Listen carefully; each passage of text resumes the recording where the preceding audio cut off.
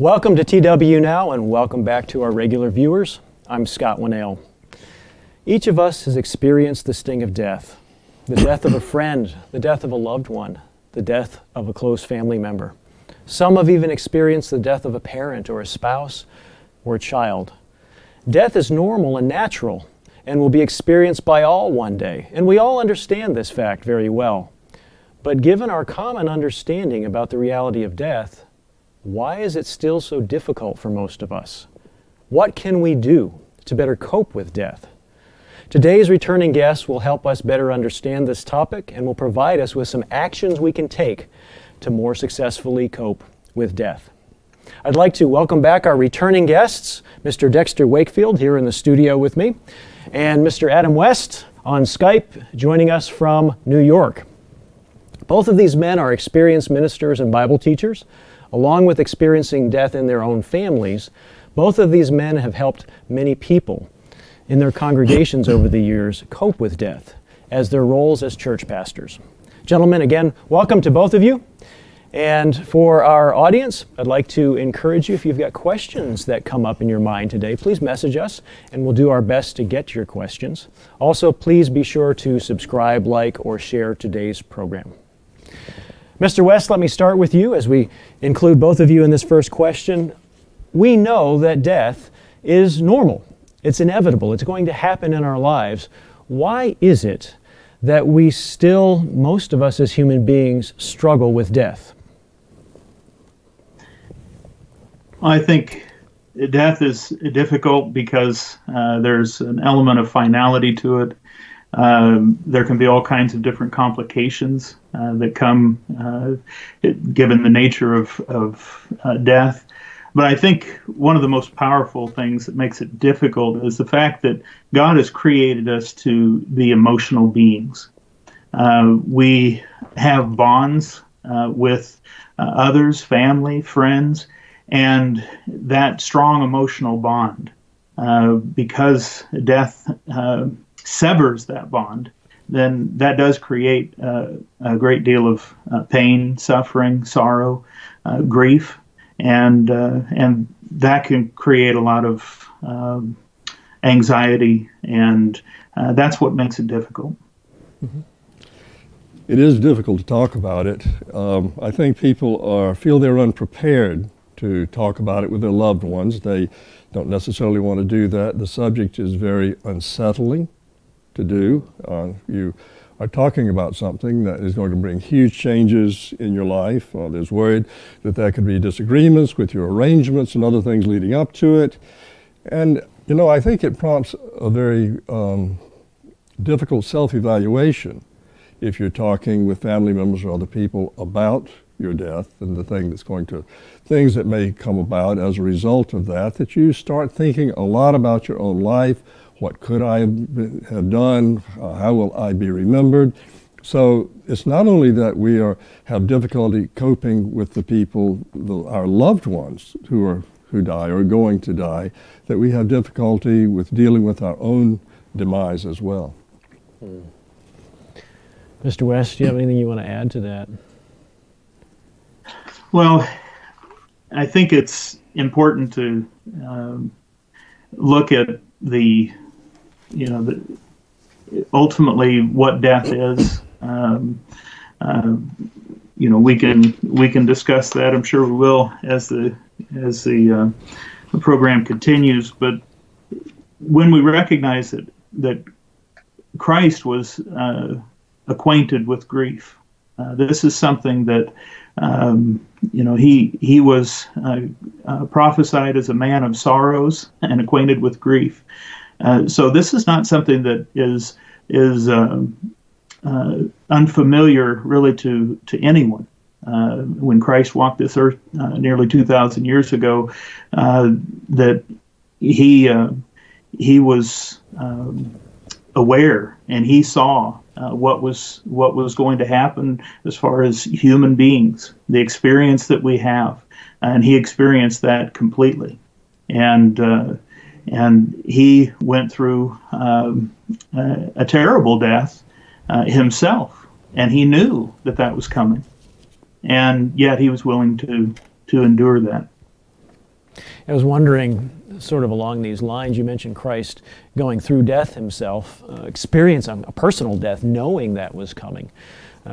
Maybe you can give an example of other situations where Christ experienced death. You said he was acquainted with grief. How else did he experience death during his life? Well, even whenever Lazarus was dead and Christ came up on that scene, he saw those that loved Lazarus. They were just overwhelmed with grief. Grief, the actual word, it has to do with a heavy burden. They were burdened in that moment because Lazarus had died, someone that they loved deeply. And Jesus loved Lazarus, and we're told that Jesus wept, and he was touched by that grief. And it's again a testament to the way God has created us as emotional beings. Mr. Wakefield, when you think about that example and the struggle that Christ went through, what kind of insight does that give us into God and Jesus Christ? Just watching his example with that experience and other experiences with death. That's an interesting question. We aren't really told exactly what was in Jesus' mind when that happened. We know that he was very sad. He saw all the people wailing and crying. They were grieving over the death of Lazarus. But to me, just thinking about it and imagining, trying to imagine it, Jesus knew everything about death. He knew all about it, from all of the deaths that have happened in history, all the deaths that will happen in the future. He knows about God's plan and all the suffering that mankind has gone through in this age. Billions of deaths. Maybe he contemplated that because seeing this going on brought to his mind the suffering that mankind has gone through in this age. And if that hit him, I could see that may have made him weep. In addition to seeing the suffering there, would have prompted it. But then right after that came Lazarus' resurrection. The two things superimposed, death and life. I always like to think about it that way, but we'll ask him someday. Yeah, good point. Well, let me ask you another question. We've reviewed a little bit the reality of death, and we've talked about some of the reasons death is so challenging. There are different types of death. People die, but some people die in old age, some people die before their time, and sometimes those are more difficult deaths or certainly challenging to deal with. What are some of the ways, the actions we can take, the perspectives we can have to better be able to cope with this inevitable state, knowing that God has created us as human beings. He put us in the flesh. He planned for us to be born, and as Solomon talks about in the song, or in Ecclesiastes, there is a time to die as well. What can we do to cope with the inevitable, to better be able to handle it? It's never going to be easy, but it can be handled in a more easy way. Mr. Wakefield. Well, as ministers, we've done funerals, we've counseled people in death, of the death of a loved one. It always just seems like such a deep and painful wound. A person has been wounded, is almost as if it's physical. And what happens is a natural process. It's going to take time to heal. I think allowing oneself to experience the emotions that's going on with you and to know what's happening to you can be a big help. But you should go ahead and know what you're doing and experience it. It could be denial, as I said earlier, anger. You're angry that it happened. Why did this person leave me? You don't know why. And then you feel guilty for what you did do or what you didn't do. It's a process that a person goes through, and it's part of the healing. I would say that people can remember to forgive their own regrets. It takes time. You will have regrets, but you have to be able to forgive it. That guilt is a feature of grieving. It's kind of, I think of it like a cocktail of emotions that you're going to have and that you're going to go through, but it is a natural process. And people can also talk with others who are grieving or have grieved, because that helps you with your healing process. And I would remind people that if you are talking to someone who is grieving, You can't heal it. You can't make it better. You can't fix it. But you can be there for them and support them and let them feel loved and understood. Even if you, of course, you can't understand exactly what they're going through. You shouldn't say that you do, but they can know that you're there and that you're caring and you're trying to help. Mr. West? Yeah, I think if an individual has suffered loss, that they can recognize that what they're going through is unique to them. There's no timetable for going through the grieving process, because it is just a process. It's not something you just tick off your to-do list. It's something that is very internal. It's something that has to be experienced. And if they recognize that that grieving process is not just about the loss of the individual, but it's also about change. They're going to experience so many different changes. They have to, in one way, create a new normal. The sadness may not go away. It may last for years after the loss of a loved one, but there is a change to almost every aspect of that person's life. And they can even grieve the loss of what was in that way, not just the individual, but the reality that was before that. So it can be very devastating, and they just have to take time, not make big decisions too quickly after the loss of a loved one. That can take even, it may be good to do even a year before you make some big decision like selling the house or selling certain things, whatever it might be, moving out of the town you've lived in with that person or whatever it might be. You have to just take time, take it one day at a time, and don't feel pressured to get through the grieving process within a time frame. Mm-hmm. I would like to just add that to anyone who is grieving now and is listening, we can't possibly tell everything that you should know of what you should do. Get counsel. Talk to your minister, even a professional counsel. A lot of times that can help as well. There's much more that could be said about this. Mr. West, let me come back to you. You made a comment a minute ago about how what a person's going through is unique to them. What did you mean by that? Well, because there's so many different complications, individuals can have the loss of a spouse. That can be very quick, an unexpected death. It can also be a death over a long, protracted time period, as can be, some kind of chronic disease or illness. It can be the loss of a child. If that child is older, it can be one situation. If the child is younger, I lost a great nephew that was 19 months old, and it was extremely difficult for my nephew and his wife. And so when you see all the different complications, that's why it's unique. It just depends on what has transpired, what were the circumstances, and so again, it may be months and it may be years, depending on the situation. Okay, and so what both of you are saying too with this unique thing is that we each grieve in a unique way, and the way you, Mr. West, grieve may be different from the way I do, and the way my wife does may be different than the way Mr. Wakefield's wife does. And so we've got to allow for those differences as well in time and temperament. Do you have any other suggestions for productive, helpful ways to cope with death? Well, simply emotional outlets. Tears can be healthy for men or for women as well.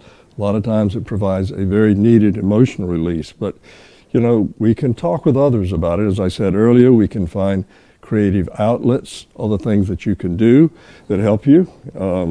Physical activity, exercise, a lot of times will help. You want to be careful not to turn inwardly too much. This is maybe a little after the initial process.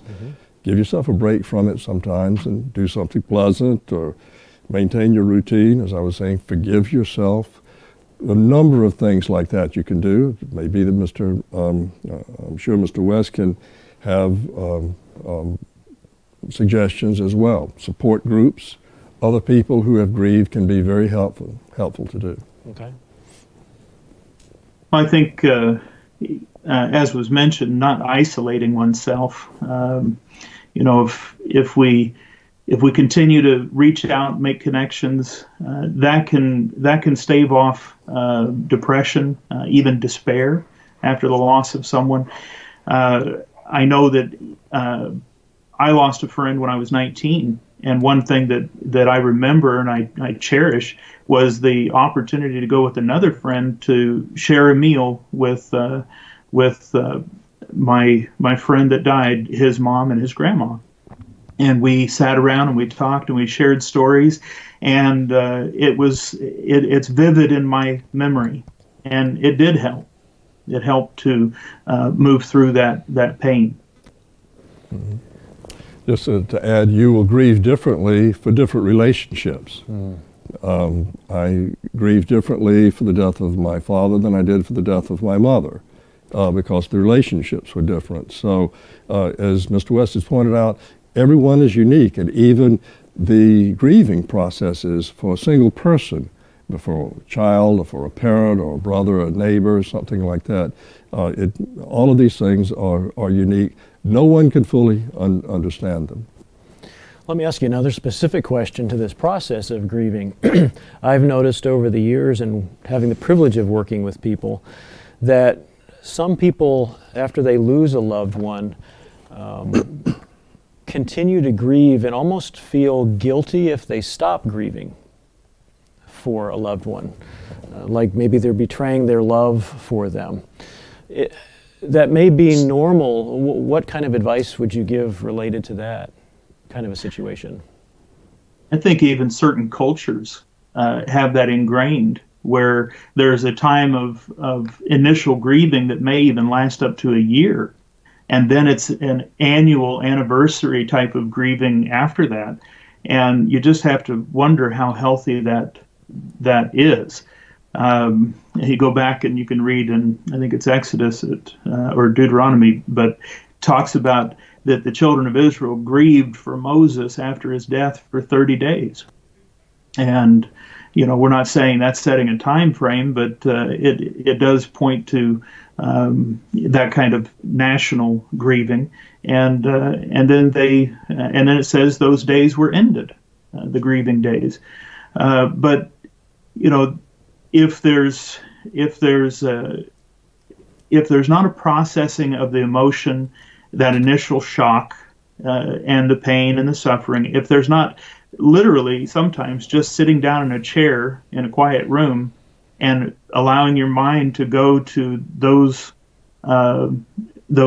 that person that you've lost, and like Mr. Wakefield was saying, just shedding tears and allowing those emotions to ebb, and then once you can move on from that, that's what in psychological parlance is catharsis, and you're able to rectify those emotions, and then you can go forward. If you don't resolve those emotions, we continue to have a flood of emotions each day. Those emotions come, and if you don't resolve those, then it gets to be too much to bear, and it can hurt the person in the long run.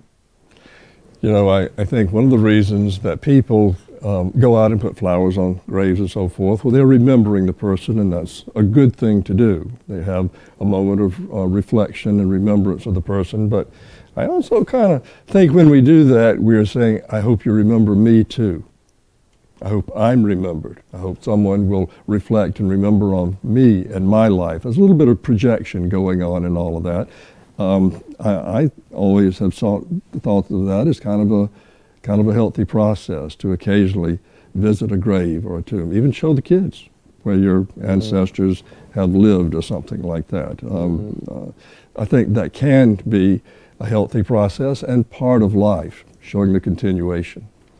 Mr. West, I appreciate your comment about Moses and the 30 days of mourning. We actually had a Facebook question that addressed that particular issue, and you handled it well. Thank you.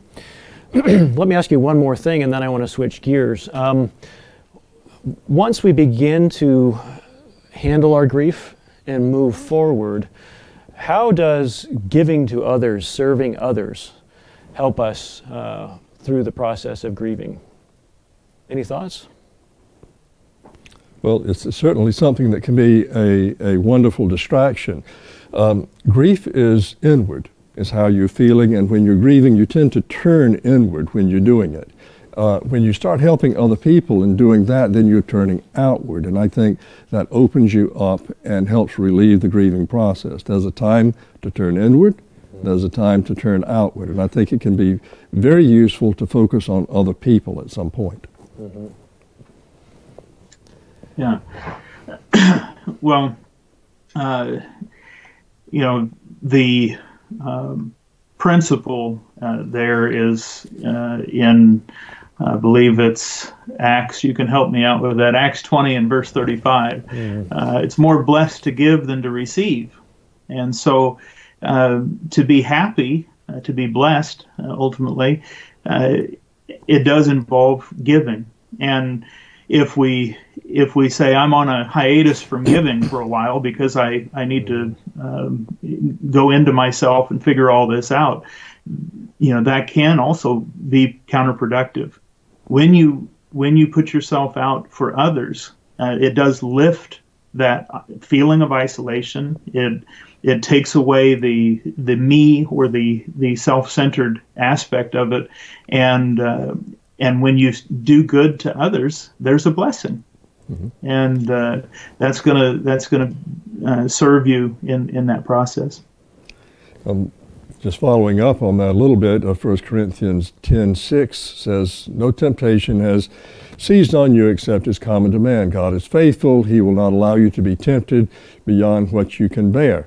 Keep reading. It says, "But when you are tempted, He will also provide a way out so that you can stand up under it." Remember that last part. You got to look for the open door. You say, "I can't deal with this. This is too much for me." Well, look around. Look around. And that open door may be, just as we're talking about here, the opportunity to help other people to turn outward. Mm-hmm. And watch for that opportunity. It may come at just the right time. Let me ask another question of you, and I'm going to give you an overall question, and then I'm going to read you a Facebook question that I think will get us started in this discussion.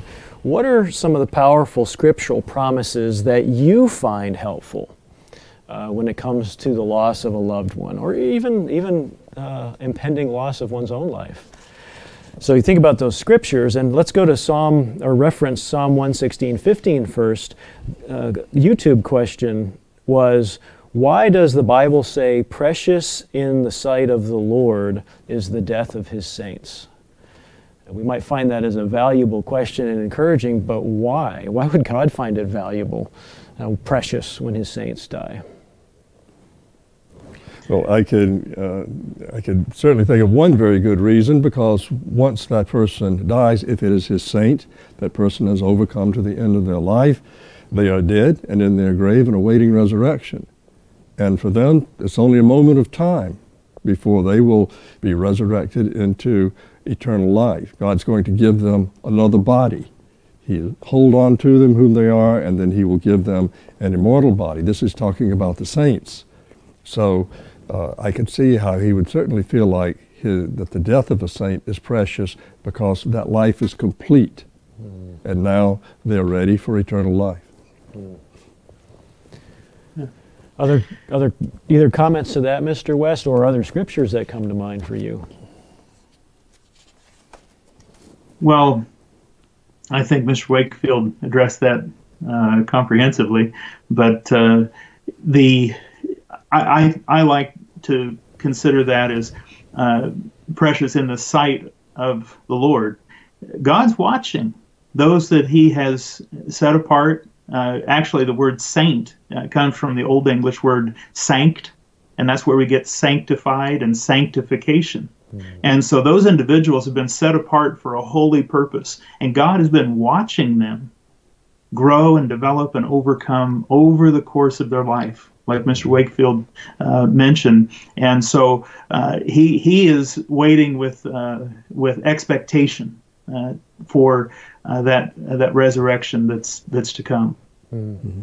Let's actually dig into that concept of the saints. Precious in the sight of the Lord are the death of his saints. Are there any scriptures that give us comfort and can give us perspective if someone dies and is not a saint in God's eyes? Mm-hmm. Well, we were talking a little bit earlier about sometimes when someone is at a funeral and the person was an atheist or someone that they feel was never saved.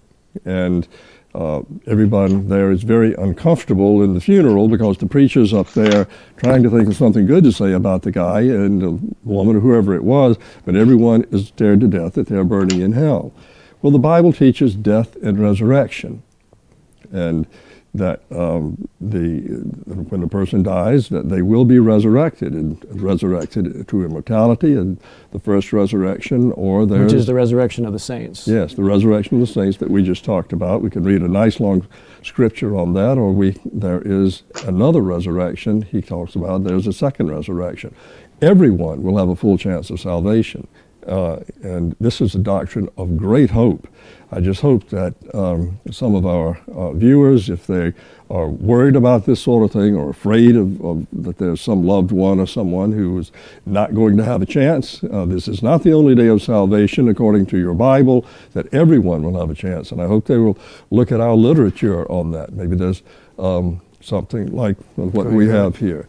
Is this the only day of salvation? Take a look at it. You may be really surprised, but I know you'll be greatly encouraged if you're worried about it. Mm-hmm. Mr. West, other scriptures that come to mind? 2 Peter 3 and verse 9 tells us that the Lord is not slack concerning his promise, as some count slackness, but is long-suffering toward us, not willing that any should perish, but that all should come to repentance. And so that's repentance is a necessary step in God's plan and process for salvation. And it's not God's will for anyone to perish. He wants to spend eternity with every human being that surrenders themselves and comes to him. And that's the reality. God is a loving God, a caring God, and yes, he is the one who has made us physical beings, and death is something that mankind has ultimately brought upon themselves. If we go back to Genesis chapter 1, or Genesis chapter 3, and we look at Adam and Eve in the garden, we see when death entered the human experience. But God has provided for us to not have to die forever. And he has done that through Jesus Christ. Mm-hmm. Just some familiar scriptures. 1 Corinthians 15, verse 12 says, if Christ is preached that he has been raised from the dead, how do some among you say there is no resurrection of the dead? There are people who deny this doctrine with the immortality of the soul doctrine. If there's no resurrection of the dead, then Christ is not risen. We will to be raised from the dead in the same form. Each one in his own order. Verse 23, Christ the first fruits, afterwards those who are Christ at his coming. The body is sown in corruption, it is sown in incorruption. There's a natural body, there is a spiritual body. Immortality is something we put on at resurrection. You don't have it now. You don't have it now. And it's important to find out the biblical truth about this doctrine, because it's such a great hope that we have.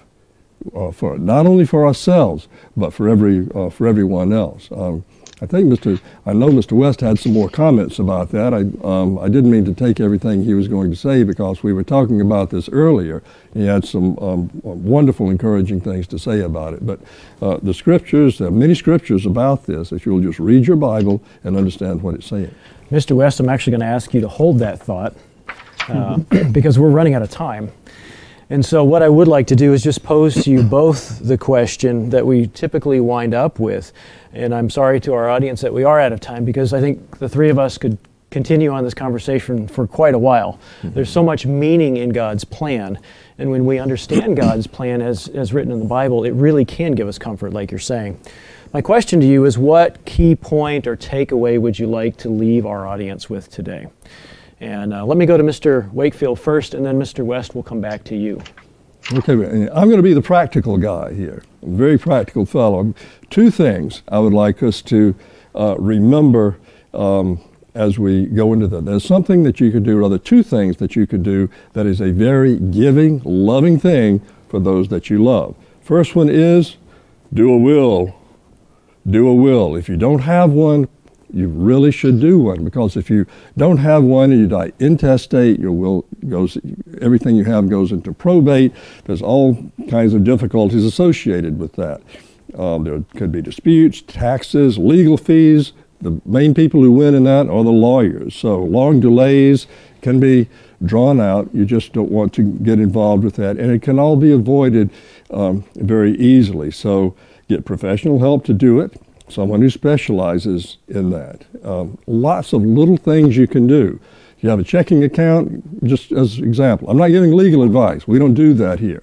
We give spiritual advice, but just some practical things. If you have a checking account, you can have a payable upon death person on there. I have a checking account, but upon my demise, it goes automatically to my wife's name. You fill out a little document at the bank, it's done. Same with stock accounts, your IRA, all of those things can be handled that way. It's so easy to do, but it avoids huge problems. Just as an example, or maybe a durable power of attorney, so the person has the right to a trusted person to handle some of your legal affairs afterwards. And then the second thing is end-of-life health care. You talk about things we don't want to talk about, that's one of them. But it's something we need to think about, because if you don't, you may be, lying in an intensive care unit with tubes all over the place, suffering, half in and half out of it, maybe in a coma. And then your family is faced with severe choices at the worst possible time. That's simply the time that you want to think about these things in advance. Doing an advance directive is a really good idea. You can download one for the state that you live in, get one from your attorney, a simple one like 5 wishes. I know that's legal in North Carolina, but find out what works for you in your state or the country that you're in, and also designate someone who can have access to your medical information, a spouse or someone else. Otherwise, at least in the United States, they won't tell you unless you designate the other person to do it. Lots of things that you can do that can make this difficult time, this difficult situation, far easier for those who love you, and they don't enter into this process with you in disputes among one another or things like that. It's a good time now to think about those things in advance. Okay. Thank you for those really practical suggestions. Okay, Mr. West, what are your final thoughts here? A couple thoughts. First, we don't have to fear death. Death is likened to a sleep in 1 Thessalonians chapter 4, and we know from Ecclesiastes 9:10, there's no thought in the grave. And so, as also in 1 Corinthians chapter 15, right about verses 51 to 54, talks about in a moment, in the twinkling of an eye, and it's talking about there's a time when we die, it's like a momentary darkness, and then what comes after. And so if we recognize what God has taught us in His Word about the nature of death, then we have nothing to fear. When we suffer loss, when we lose someone, just remember to give yourself time, go slowly, recognize that you don't have to just tick it off your list. Find an opportunity to remember the good times with that individual. Speak to others. Don't isolate. Really keep going forward and do that with others, because that's how we get through the most difficult things in our lives, always with others. And certainly, if I could underline have a relationship with God and recognize that Jesus Christ is well acquainted with grief, and you're in good company in that way.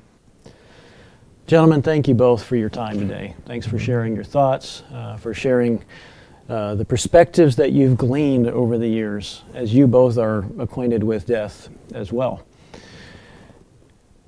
Thank you to our audience for joining us today. We hope that our conversation has been helpful to you. I'm sorry if we didn't get to your questions, but we do encourage you to do some reading that may help you. You know, as all of us recognize, death is a natural part of life. Death does have a sting, and especially when it's a close loved one or an untimely or severe death. But we do not need to lose hope when a loved one dies. The truth of God's plan for mankind outlined in the Bible can give great comfort at the time of and following death. And as we practice more of the ways of God, they will bring comfort and fulfillment as well. Actions like giving to others, praying for others, continuing to grow spiritually and intellectually, serving others, talking with others, and moving forward are key to learning to cope with death. Life in the flesh is just part of the life that God has called us all to, as we've heard today. Death is a pause in God's plan for mankind, a plan that will resume when we're all resurrected one day. For greater insight into the plan that God has for all human beings, and even those now waiting in the grave, please visit tomorrowsworld.org and order or download your copy of Is This the Only Day of Salvation? This booklet's available for you. It's not our words, it's what the Bible has to say, your Bible has to say, what God through your Bible has to say about death, and actually insights into how to cope with death in an even more effective way. For more detailed answers to concerns of today, please stay tuned to TWNow each week. And next week, we encourage you to join us once again. We're going to discuss several different ways to become a great parent or a great grandparent. We also invite you to be sure to share, subscribe, or like this program today. We'll see you again next week.